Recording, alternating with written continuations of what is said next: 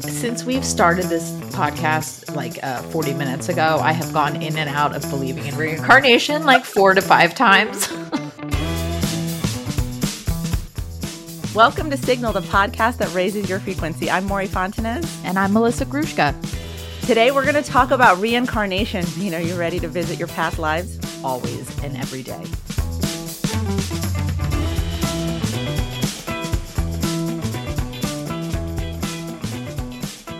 What's up, Melissa Grushka? Ew, don't say that. Say my real name. I did it. Every time I say Melissa, you get so upset. Even when you text it or email it, I'm like, who? That's not me. Yesterday I went to text you and I wrote ha ha ha, but it autocorrected to Hannah. And you responded, I'm Melissa. But I didn't realize I had written Hannah. So I was like, why is she telling me her name? Because I called you Hannah.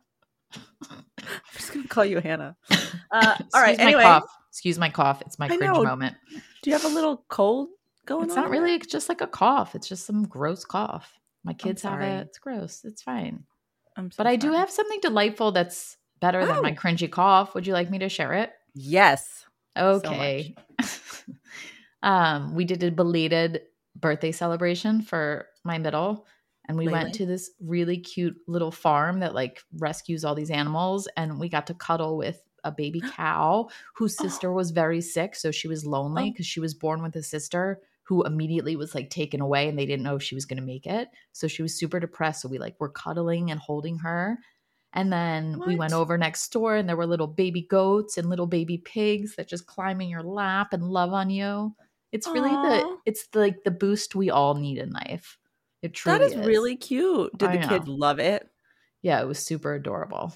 Did you stink when you left? Not so bad. I mean, we did go to a restaurant after and I felt a little dirty, but it wasn't so bad. We came home and jumped in the shower. It wasn't too bad. What does a depressed cow act like? Depressed. Kind of like a depressed human. Like sitting in the corner, literally in the corner, wouldn't lift her head up. But then at one point she did while another friend of mine was also with us.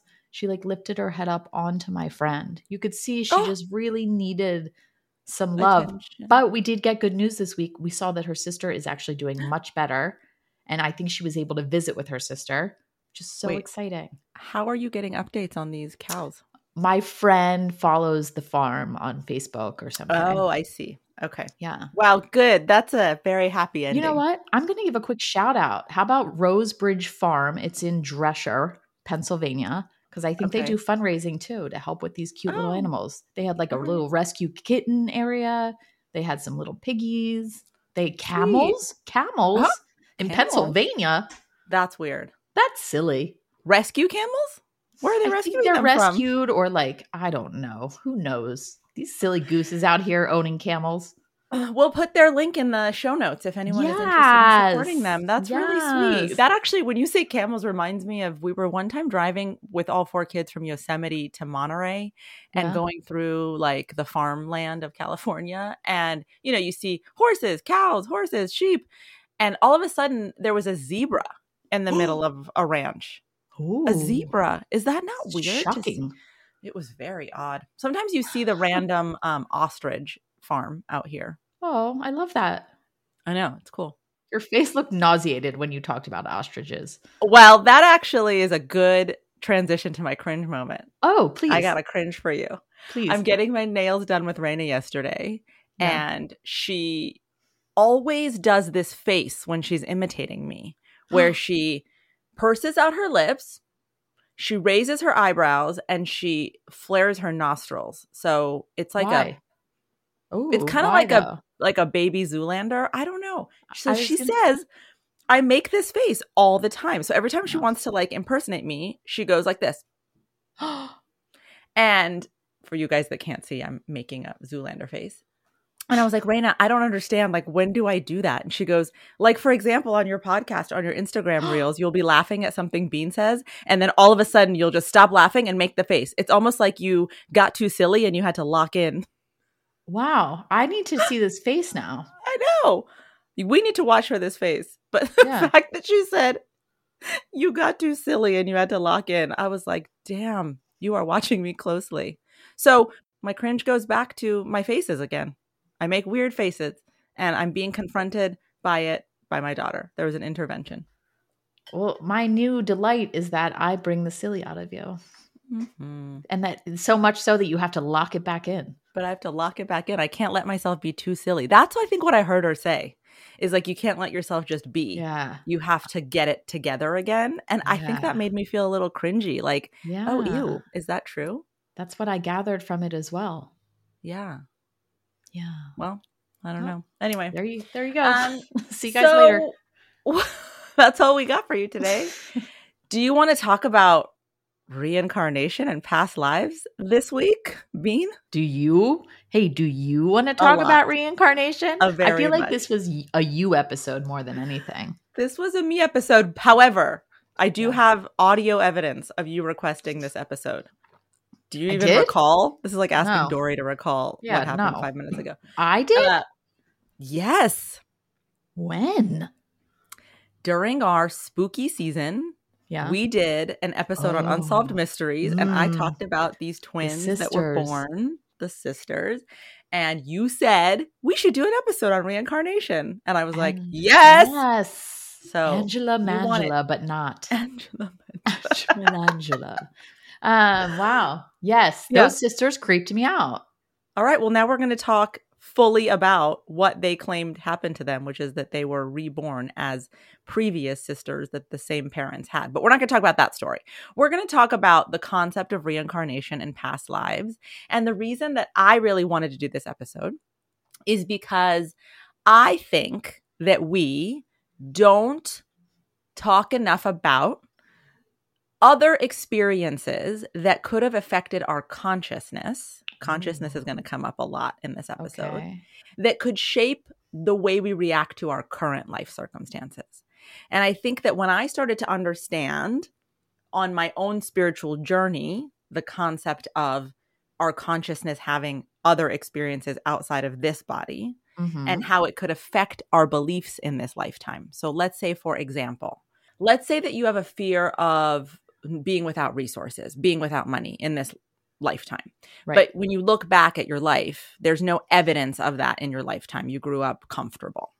That's an example of where there could be an experience in your consciousness from another lifetime, in my belief, that has an effect on this lifetime. And if we could understand how these things knit together and weave together, we can actually heal a lot of the things that cause us to suffer a lot faster. I think we're too focused on, just the same way that I think Western medicine is too focused on the body not being connected. Right. And the Eastern medicine is like, these are a series of organs that are connected also to your energy. It's a system, yeah. It's a system. I think our soul is also a system that brings with it a lot of ideas and baggage and experiences, and that if we understood past lives a little bit better, we might be able to heal the things that ail us emotionally, psychologically, currently. For a little more clarity, one of the examples they did give during some of the research was people who they feel died in a violent manner in a past life, like drowned or something, in their current life will have some unusual fear of like water that they have no reason to have the fear of, that they carry it with them. Right. I have a story to tell you about someone who I consulted, and I want to talk about him actually. Maybe we talk about him now. So, I really love this man, author, medium, named this a romantic Ainsley. Confession? It's not romantic.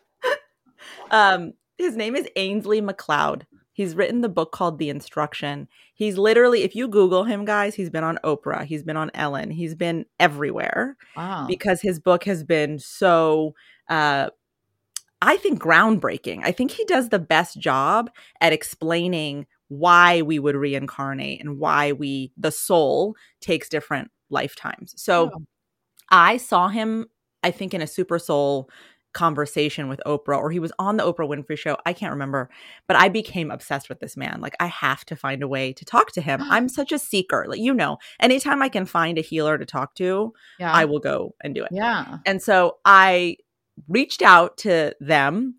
It was a 1.5 year long wait list to talk to him. I'm like, I'm getting on the wait list. I don't care. Now I want and well, it's even longer now. I looked this up yesterday when I was getting ready for this. This was 6 or 7 years ago. Oh, wow. So I get on his wait list, and 9 months later, out of the blue, I get an email that's like, hey, Ainsley's schedule has opened up tomorrow. Do you want to talk to him tomorrow? So I'm like, yes. Hells yes. So I get super like excited. So excited I can't sleep. Oh. And before I tell you the rest of the story, I want to tell you about his book, The Instruction, which I read. So Ainsley has written this book, The Instruction, that lays out a system, as I said, for the soul. And what he says is that he realized when he was in his early 20s that he was using drugs and alcohol to numb something that was making him feel very out of his mind. And what he realized was that this thing that makes him feel out of his mind is that he's a channel. He's a medium. He's open to other things. And because we don't have language, like we in the Rhea episode talked about, we aren't educated about this. So if it's happening to you, you don't know that it's a gift. You think it's a curse. And so you find ways to numb it. And so in his book, he writes about how he, in his early 20s, goes to a library. And in the library, he around the corner runs into his uncle, and his uncle, who's passed away, starts to just explain to him that he's got a life's purpose and that he needs to focus on that purpose, and that purpose requires him to have clarity of mind and body. And so this experience is so life altering that he stops drinking and he stops numbing himself and he starts to tune in. And as he starts to tune in, he realizes that he can talk to soul guides, souls that are out there that guide human beings. And he channels this whole concept of soul types and soul age. And your hand is going up. Am I going too fast? Is a soul guide the same thing as a spirit guide for my knowledge? Because I'm not well versed in this arena. Yes. Okay. So a soul guide, a spirit guide are entities on the other side. They can be loved ones and ancestors that have passed away. They can also be entities that never took a human form. Ooh. So angels, other kinds of guides, gods, goddesses, whatever, all of the collective belief that you have. But some guides that are on the other side connected to divine wisdom. Got it. Okay. So he channels this system that basically he's told that the soul takes the human body to have tangible experience so it can expand. I believe in that. We've talked about that 100 times. Right. So the only way that a soul can grow is through tangible experience. The only way to do that is on this plane in the human body. Okay. But as it has these experiences, it begins to develop karma, which we're going to talk about. Hinduism also talks about, and that's why the theory of reincarnation in Hinduism is so prominent, is because it's about resolving karma. But as the soul is in the body, resolving these experiences, it starts to develop karma. They've done things that they want to correct, or they didn't learn a certain lesson, or they didn't expand in a certain way. So when that body dies, the soul then chooses their next experience that they want to have. They manifest in that body, and they continue to grow through different experiences. And as the soul does that, it increases in age. And so the system that Ainsley has is level 1 through level 10. Levels 1 through 3 are very young souls. They haven't had a lot of lifetimes. And the way he describes it that I think is so interesting is this is not a judgment call. It doesn't mean that a level 3 soul is less valuable than a level 10 soul. Right. It just means this is how often it's been around. And he talks about attributes of younger souls, like they like to be in smaller communities. They like organized things that tell them how to think about the world, because the world is so new that to these souls that they need a level of process and organization and being told by others how to think about the world. So, for example, he says people who are very devout to an organized religion are level 3 or level 4 souls. And one of the things he says is that, just to show you how there's no judgment or label, Mother Teresa, for example, is a level 4 soul. Wow. Because she is, attached to that religion, and that religion defines her way of viewing the world. But as the soul comes back and has more and more experiences and becomes an older soul, it becomes totally awakened to this concept and this system and this idea that it's been around for a while, and therefore less needing of others to define the world for it, but that it can begin to define the world. So when you see seekers, spiritualists, people out there that are creating new theories, new paradigms, new ways of thinking, these are older souls because they're able to understand the world that they've lived in so many lifetimes in a way that allows them to do that without fear. Do you have a theory as to what level soul you are? He told me in my reading. Oh, snap. Do you have a theory as to what level soul I am? I don't. I'd like you to think on it, please. Okay, I will. Okay. So the other thing that he talks about in this book is that there are soul types as well. These are the personality traits that your soul takes on to live out their purpose in the way that the personality traits will allow them to do. Actually, you want me to tell you what the soul types are? Oh, yeah, please. Okay. There are 9. There's the caregiver, Okay. the creator, the educator, the helper, the hunter, the leader, the performer, the spiritualist, the thinker. This is giving me personality test vibes. Totally. And there is a soul type quiz on Ainsley's website that we will link to in the show notes. Yeah, I was going to say. And you should take it. Put that sugar in there. Yeah, I will. Yeah. I'm doing it right after this. I had read Ainsley's book. I was super aligned with a lot of the things he had to say. I specifically thought what he was talking about around older souls and the experiences they have and the way that they can walk the world really resonated with me.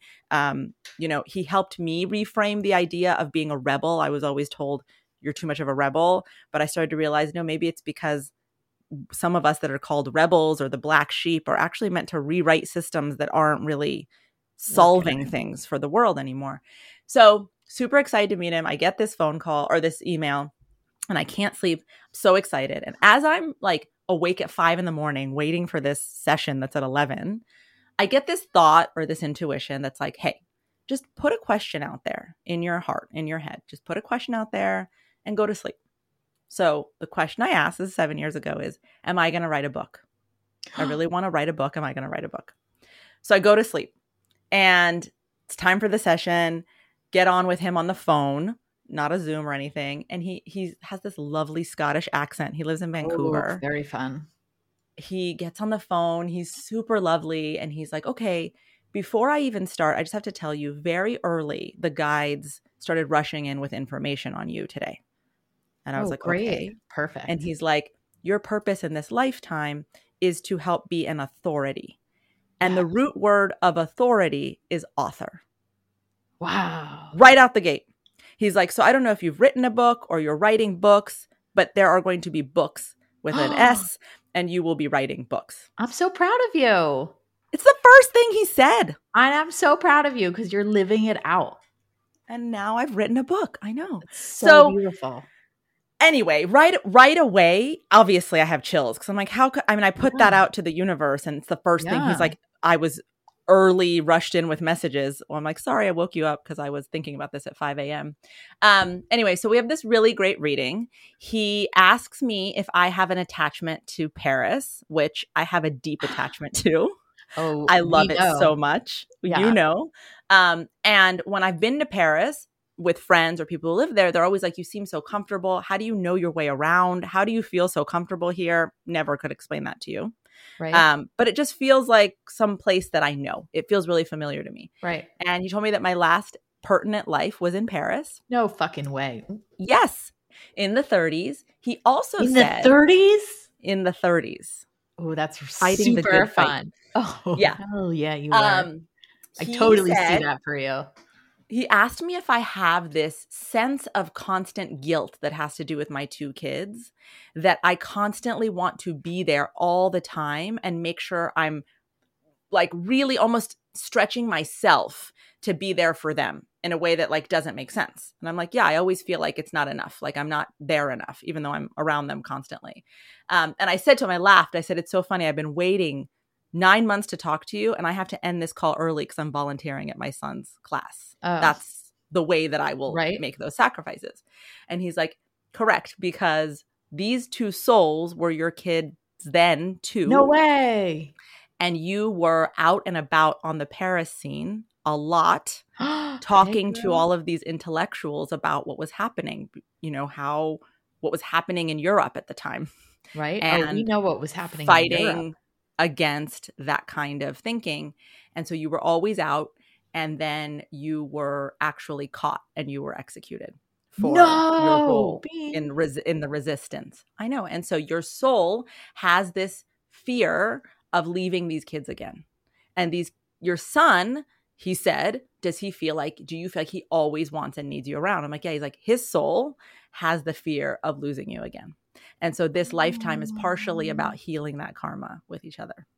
Oh, it was beautiful. That is really beautiful. I don't know how I've never heard this story. Or maybe I have and I forgot. You heard this story. Well, it doesn't even feel at all familiar, but it sounds super beautiful. It's really beautiful. And it was super healing. And then he told me my soul type. He said, I'm predominantly a spiritualist with a performer influence, which I was like, yep, that totally makes sense to me. And then he told me my soul age. Which is? He said, I am 80% into level 10. Oh, shit. You are maximum. That I may be done after this. Oh, no. I'm not living another lifetime without you. I know. I knew you were going to say that. Yeah. Wait, that can't be. Because now after you're saying it all, I've decided just now that I have to be somewhere in the middle. I'm probably like a 5'6" would be my guess. I don't think you're a 5'6". You think I'm lower? No. I think you're fucking lower. No, I don't. I think that you are higher than that. And I think you wouldn't be so open to seeking and doing this podcast and having this conversation if you weren't a little bit of an older soul. I think that I'm on this weird, this is the first time I've ever even been open to believing in anything that we talk about. So I think I'm like, this level of openness is showing that I'm ready to learn and grow, which makes me think I'm in the middle. If this is even real, I'm not going to lie to you. Totally.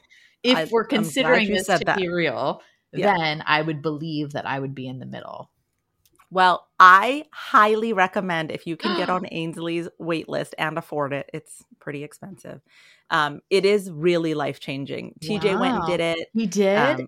Almost every member of my family went and did it afterward. Yeah, it's been really life-changing for everybody. I'm doing it. Spoken to him. Yeah. And I'm writing it off as a business expense. Thank you. Okay, great. So I could talk you should actually. There you go. Yeah. No, don't talk about it on the podcast. Why? The business expenses you're writing off. Oh, I'm just kidding. But we will link to Ainsley's soul type quiz and you can learn more about Ainsley. I just also have to say, I really do use this concept in my method as a coach a lot. Yeah. Sorry. No, you go ahead. I was going to say, was this even in your thinking, but prior to meeting with Ainsley, was this like, did you already know about soul levels? And yes.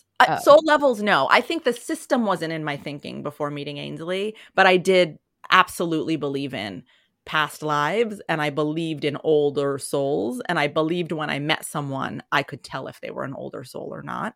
You know, when you meet someone and you feel like, I just know you. Yeah, you. You know that feeling. Yeah, when I met you. It's because you've had past lifetimes together. I really believe that. There's just something in your soul that recognizes the other soul, and you come into each other's lives again to resolve karma, to continue the adventure, to do whatever it is your souls have made a contract to do. Wait, I don't understand why you're level 10 and you're about to be out. And then what about me? I have to finish all these goddamn levels without you? I don't want to be without you. I'll be a spirit guide on the other side. I'll be like, Bean, do this. Bean, don't wear that outfit. It's bad. That would be my level of guidance. Yeah. You're so right. I'll be a fashion spirit guide. Need your shirt. Anyway, that's my reason for wanting to talk about this, but also I just wanted to come out the gate and be really honest about how much I genuinely believe in this and that I use it in my method. And I will just say, and I'm getting a little nervous to say this out loud because I'm still getting over my own fear of admitting my own intuitive gifts. Right. So support me here. I do. That I also can detect people's past lives in sessions where I will get shown information like a memory that just doesn't make sense to this lifetime. And I'll bring it up and we'll do a meditation, a visitation. You and I have done this.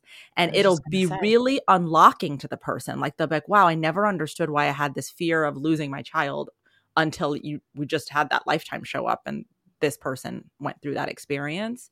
I have a really solid example that I'll share, and I hope that my lovely contributor doesn't mind. So I got matched with or met this really beautiful writer named Kelsey, who helped me edit the book as I was writing it. So Right. she'd receive the chapters and edit them before we'd even turn them over.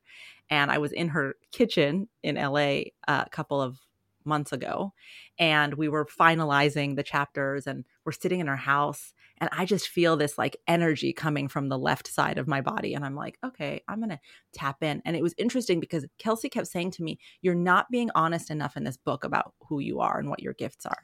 Right. And she's like, I can just sense it. And it's true. The first pass at it, I had this same fear of being honest of my intuitive gifts. Yeah. And so I think that part of it happened to show Kelsey actually what is possible with me. That's why I think it came through so strongly. But we're talking, and I just, out of the blue, I'm like, Kelsey, I just have to ask you a question. There is a woman from another lifetime showing up here. She lives somewhere in England. It's something like the late 1800s, early 1900s. She is single. She lives in a cottage that looks a lot like this. And she's a writer. And she's showing me that you know what I'm talking about because you've been really fascinated by her and you've been reading a biography around her. Or you've been reading about her. And when I tell you, I looked at her and her jaw was on the floor. She's like, yeah, I've been reading a biography about this author who's a female who rode horses, who lived in, I don't even now remember, like the very late 1800s, early 1900s, and was a writer. I always want to believe, because I'm so open to it now, but my brain automatically goes to like, you subconsciously saw a book in her house and you somehow knew about that book. And then you were able to pull details like that. What does it look/feel like? We won't get too deep into this, but when you feel like, how do you pinpoint that it's a woman from the 1800s? Do you physically see her? Is it a sense you have? It's almost like it's like a memory. I just get like, it's like I get shown a memory. It feels like it's my memory, but I'm like, then I'm looking at it, I'm like, you're dressed in a way that doesn't look like right now. Right. Now, I will tell you, this is a writer, so she's got thousands of books everywhere. Right. So it's not like pinpoint one. Right. Yeah, I don't know. I mean, I think that the cynicism will always be there. And I want to be honest, it exists in me too. Like when I say things like this out loud, I do have a moment of like, come on, which is why it takes me so long to say it out loud, even because even my own brain has been trained to be like, because you can't see it, it's not real. And I just think it's so limiting. And so I've had to learn how to say these things out loud. And in fact, she told me later, she's like, you know, you telling me that made me really think about how I need to be writing my own stuff. Oh, really? Yeah. And like how that's why you got that visitation or that memory come back is like that this woman is like, hey, you're a writer. That's your purpose in this lifetime. Let's get your stuff out there, which I think has a purpose to it. I need you to do this for me. I need you to tell me who's standing next to me. Okay. I need you to tell me what they're saying and what my purpose is. I don't know how I feel about all of this. I think that when you say it, I'm like completely convinced. I'm like, yes, this is all happening.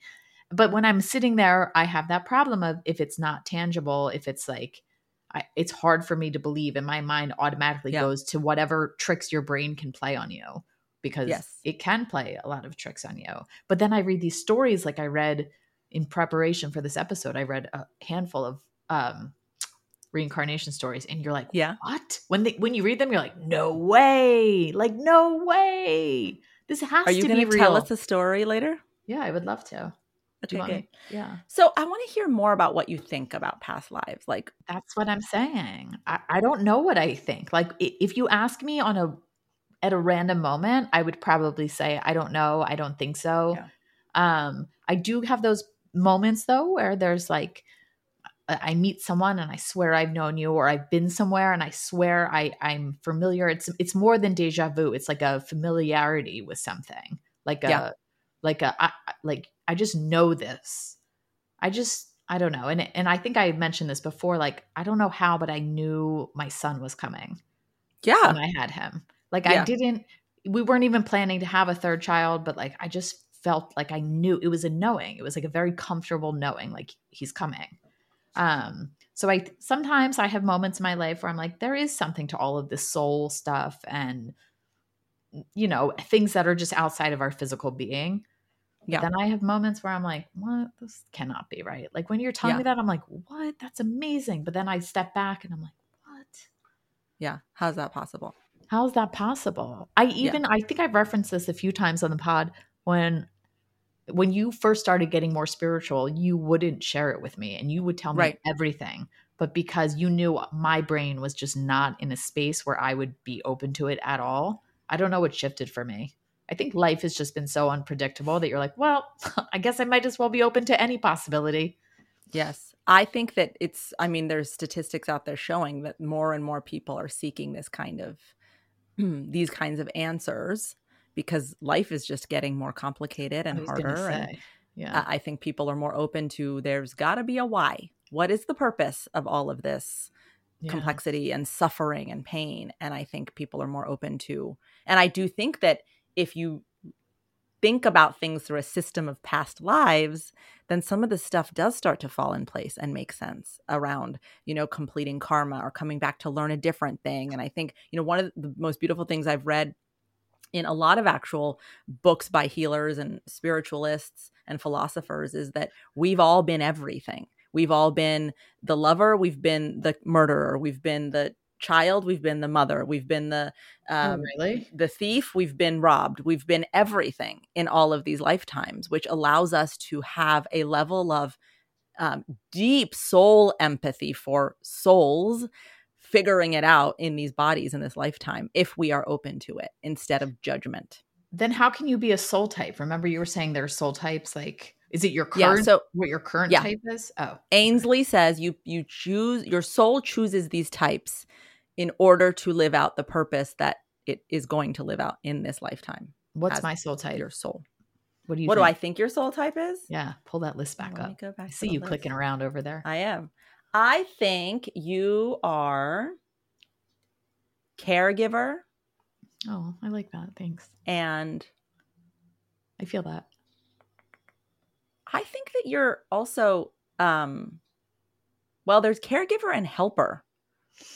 Those feel too similar. I think you're caregiver. But I think caregiver makes more sense. And I keep getting drawn to thinker. Ooh, I would never have been drawn to that. Love. Yeah, I'm drawn to thinker for you. Anyway, I don't know. Go take the quiz and let us know. Yeah, I think I definitely will. Anyway, back to how I feel about it. I just don't know. I did like reading about all the different cultures and how everybody also has their own perspective, just like I have my own perspective. I think you mentioned it before that it's definitely a more central theme in like the Eastern religions. Yeah.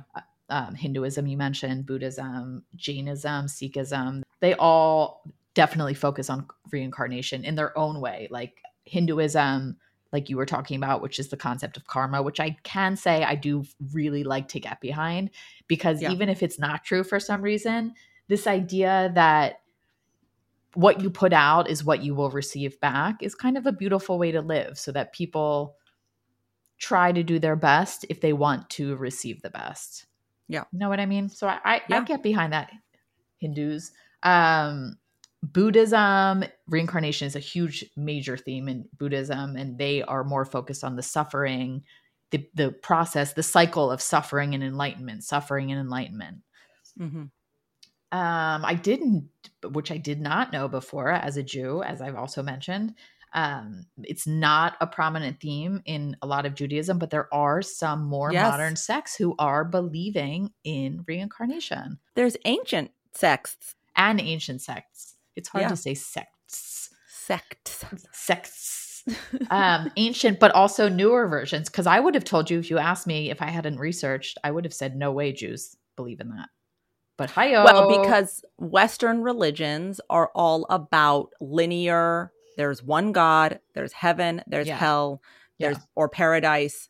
Islam, Christianity, Judaism is all about this kind of rigid, linear way of thinking about God and your soul going to a place that then it lives in eternity based on your actions in this lifetime, which I think also has something to do with control of society.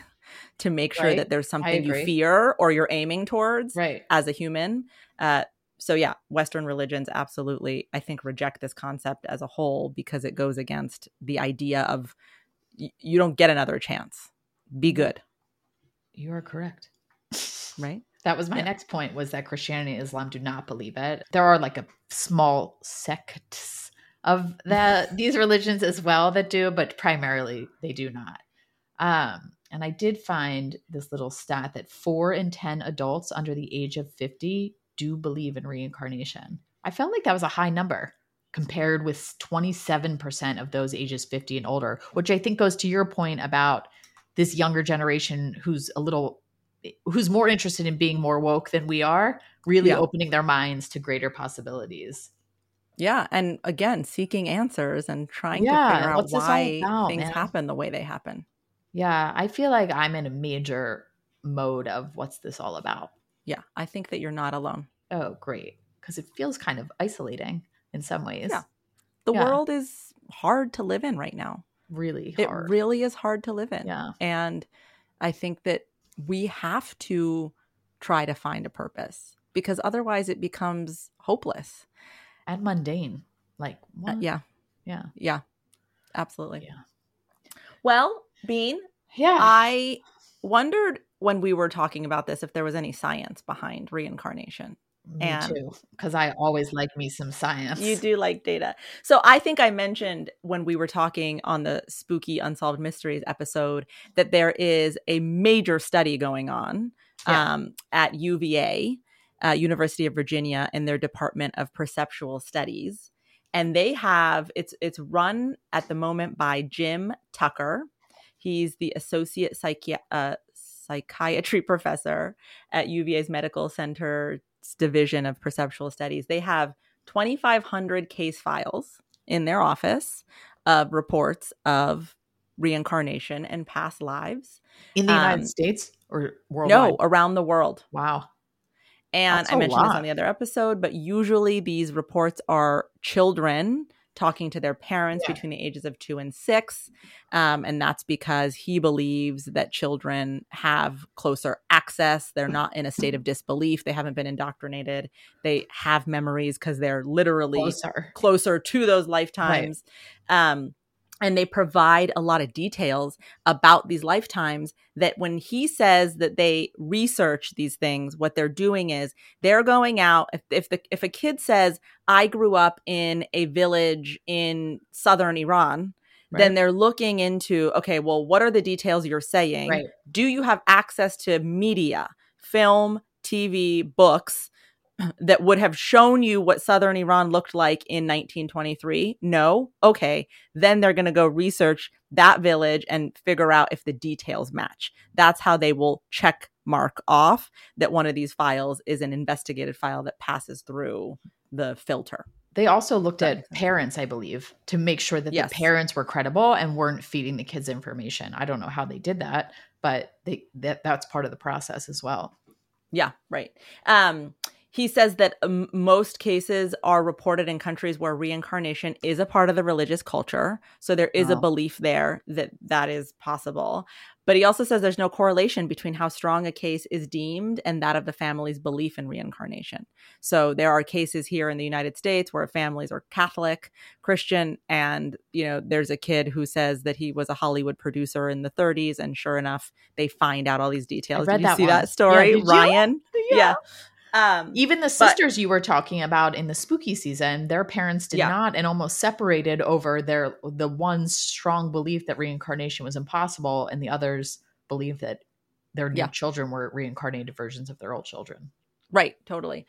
He says that in cases where a child's story has been traced to someone else, the median time between the death of that person and this child's birth is 16 months. Yeah. Oh, so that's interesting. Yeah. So it's almost immediately after. And then one other fact that I thought was interesting is that but not always. Not always. The majority of these kids have shown that they have generally above average IQs.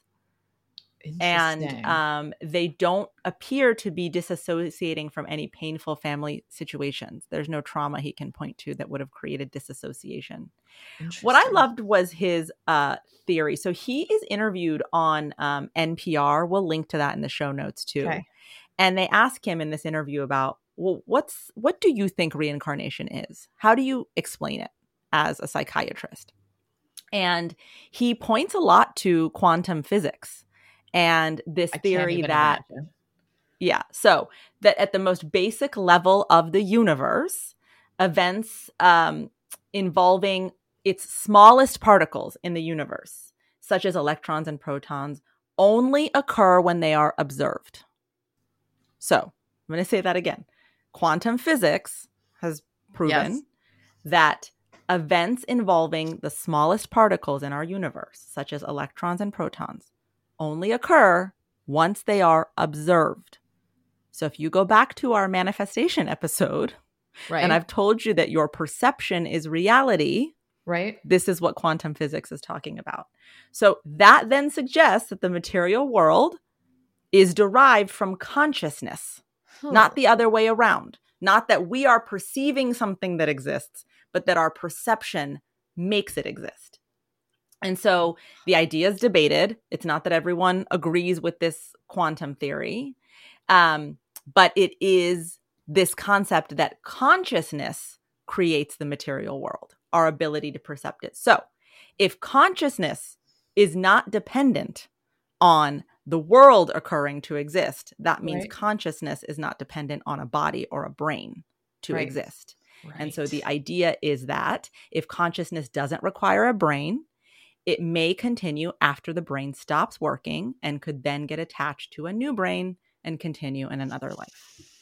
We are just like a bunch of meat suits being vehicles for all of these consciousnesses. Exactly. Consciousness. Exactly. And I think that when I say the soul picks up, like, then if you're looking at it through this concept of consciousness, consciousness is your soul. Right. So saying the same thing, but using a lot of quantum physics words. So I thought that was fascinating. That is fascinating. Because, how do you disprove that? You can't, right? Because again, how do you study the soul? How do you study consciousness, really? But there are studies that show how our consciousness affect our reality. And so if we're perceiving something, which then makes it real, why would our consciousness not continue to go on and on and on in its perception and therefore creation of reality and continue in other lifetimes? Since we've started this podcast like 40 minutes ago, I have gone in and out of believing in reincarnation like 4 to 5 times. So you're sold or not? Where are you right now? I'm like What's in the between. barometer? I know what I'm going to do. I'm going to end up reading you my story of reincarnation and I'm going to get back on board. Because when I read it, you'll be convinced. Yeah, I convinced myself. I'm like, this has to be real. Like there's no other, when you read these stories, you're like, there's no other explanation. Same thing with a lot of the near-death stuff. Like there's just no other explanation. When people have stop such teasing us. Okay. Tell us. What's the story? Okay. It's not even that amazing, but it was just everything's just so fascinating. This one is about, and I know that the gentleman you were just speaking about, Dr. Jim Tucker. Hey, Jim. I think this was part of his studies as well. This is about a kid named James Leininger. When he was... You want to say that last name again? Leininger. James Leininger. His name is James. He was born in 98 in April. And when he was about 22 months old, his father took him to a flight museum. And he was like obsessed. And he like immediately fell in love with all these airplanes. I love your face when I'm telling a story. Am I making the Raina lock-in face? Okay, good.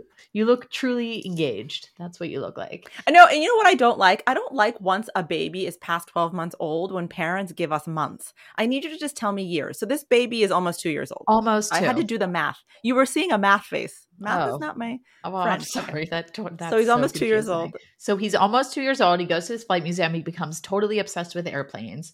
And then within like a few months of that visit, he starts saying airplane crash on fire. And he's slamming his toy planes together, which he now has a bunch of because he got obsessed. And he's slamming them into the coffee table and making dents and saying airplane on fire, airplane crash on fire, he keeps saying. And then he starts having nightmares.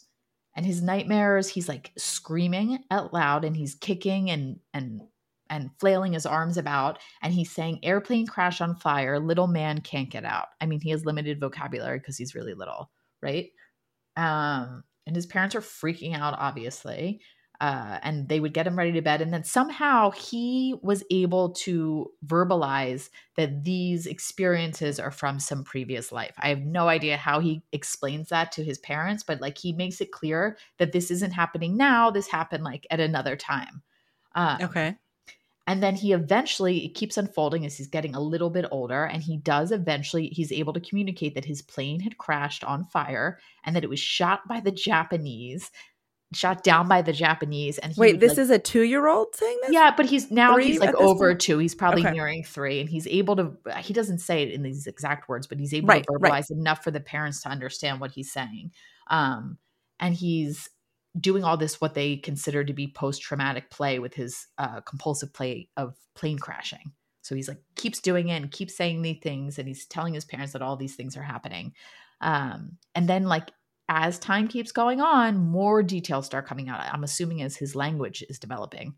So he eventually then, like weeks and weeks later, tells his parents specifically what kind of airplane he was flying, which was called a Corsair, which was a fighter plane that was developed during World War II. And he talks about flying the Corsair over and over. And then when he's like close to 3, he's able to then tell them he knows he flew his plane off of a boat. So he took off from a boat, right? And his parents are like, what? Tell us more. And he's able to say the name of the boat, which is called Natoma. What? Right? So he's like this little 3-year-old toddling around telling his parents this crazy story. And then his father starts researching and he does find this boat called the USS Natoma Bay, which was a carrier station in the Pacific during World War II. They keep asking him, like, who's this guy in your dream? Who's the little man who can't get out of the plane? And he always says to them, me or James. Well, his name is James, but he either refers to the little man as James or me because his name is also James. And then his parents start asking him, now that he knows like Natoma and he remembers taking off, if he can remember anybody with him, if he knows anybody who is there, and he does give a name. And the name he gives is Jack Larson. This is like a tiny little kid. What? Right? Okay. And then, so he's starting to give more details. And then one day James's father bought a book for his own father. So little James's grandfather for Christmas. And it was a book called The Battle for Iwo Jima in 1945. And they're looking through photos of it. And then James points to a picture of a view of the base of the island where there's like this dormant volcano. And he says, that's where my plane was shot down. Right? His dad's like, what? Skirt? And then he's like, yeah, my plane got shot down there, daddy. And they're like, what the fudge is happening? So they end up reaching out to this woman named Carol Bowman, who's like she had written a book. She had written a book about reincarnation, about kids' past lives memories. Like, so she's highly aware of it and sort of guides them to tell him that they know that these events had happened, but that he's now in this lifetime and he's safe and he needs to be calm because he's safe in this lifetime. So the nightmares then grow less violent and less frequent once he is told, you're okay, you're here now. But he's like still drawing. They have like hundreds of his drawings of all these planes crashing and like exploding. Wow. Like tiny little baby drawings of planes exploding and fighting. Yeah. And he would sign them James 3. As they figured out more about this boat, they learned that there was a pilot from the ship that was lost during the Battle of Iwo Jima, which was a 21-year-old from Pennsylvania named James M. Huston. So now they realize that he's writing James the Third because that James, the pilot, was James Jr. So he's like the third version of James. So he's still signing his papers, James. Anyway, his father goes to, I don't know what it is. It's like a reunion of Natoma Bay, of the people who were on Natoma Bay. There's not like a ton of them.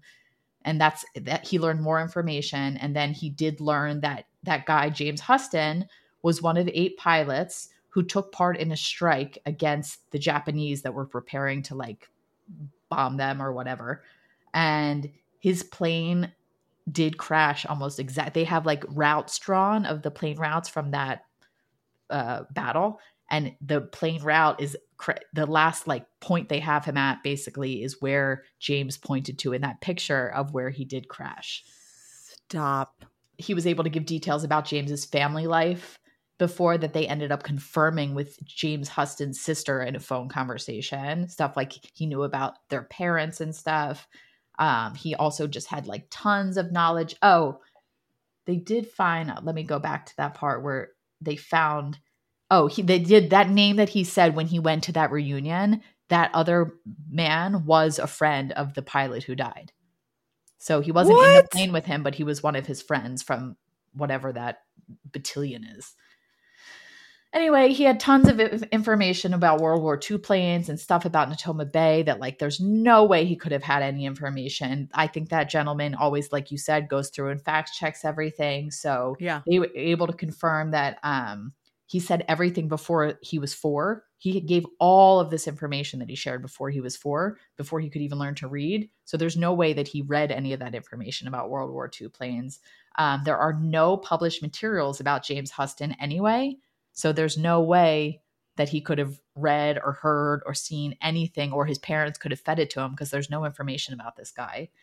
No programs, no television programs. The family ended up writing like a book, and there's more. Wow. I think ABC did some sort of special on it. I know. So after I read that, I'm like, hells yeah. Like there's no way this isn't real. Otherwise, I was going to ask you, right? What does your cynical mind have to say about him knowing where the plane crashes, or him describing like the parents that are long no past? Idea. And when I read it, I'm like, there's no way. Like, this is absolutely real. There's no other explanation. I'm curious what true cynics, like, because I'm open to whatever. I'm curious what true cynics would say about this. Yeah. Well, I did see in one of the articles about this UVA whole department that they do ask other cynics, psychiatrists, and they say that it's these kids just see memory. They see mementos, like this kid that went to a museum and he like remembers the mementos, or he overhears his parents talking. But I'm like, but how do you describe him saying names that the parents don't find out till after he says the name, or a location? Yeah. That's what I want to know. Where are they coming? You know what I always say to you about cynicism?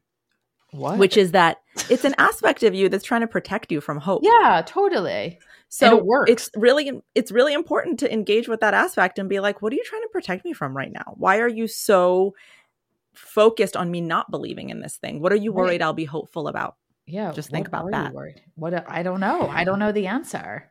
Bean, that was a really, really good story. It was? I mean, I think like I missed a bunch of details, but thanks. You can't even argue that story. I know. I'm not arguing it. It's crazy. Yeah. Like, what? It's crazy, man. You know what, Jim Tucker? You are doing good work over there in UVA, and we appreciate that you're devoting your life to studying reincarnation. Okay, well, I wanted to say one more thing before we end this episode. Please.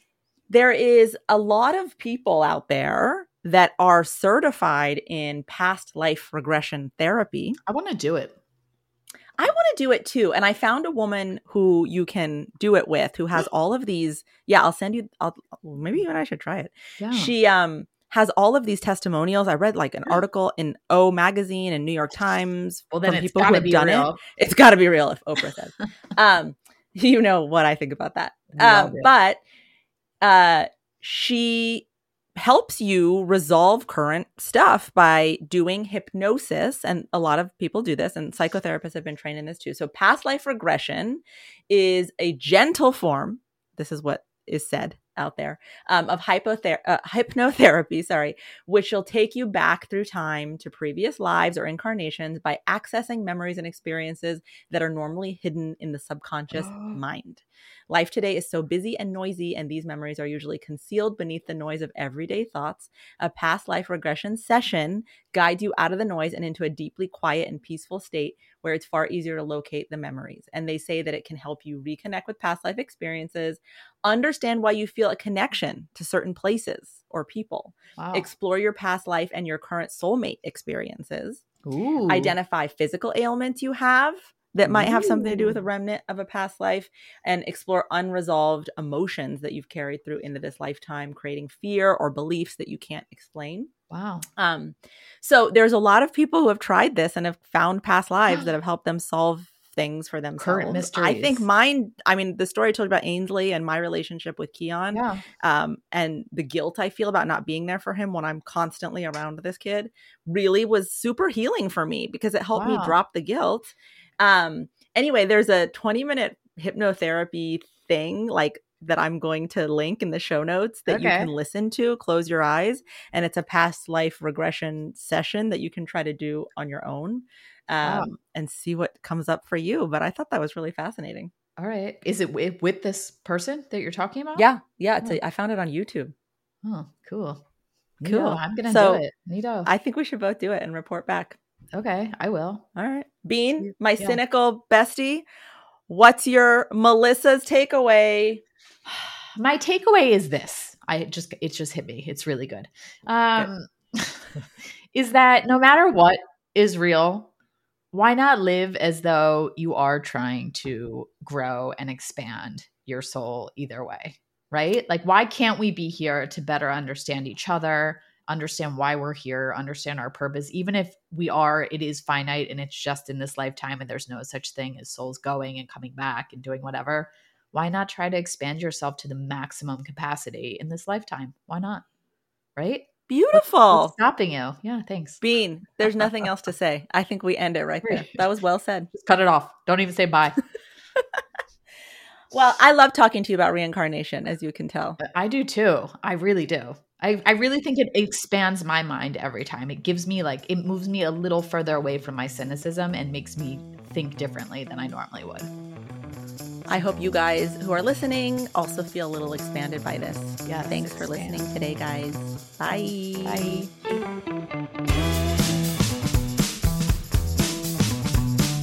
This has been another episode of Signal, the podcast that raises your frequency. This podcast is co-hosted by me, Maury Fontanez, and Melissa Grushka. Special thanks to my production team, Anushri Thekadet, Arman Kassam, and Anais Islami. Don't forget to join us next week for another episode. See you then.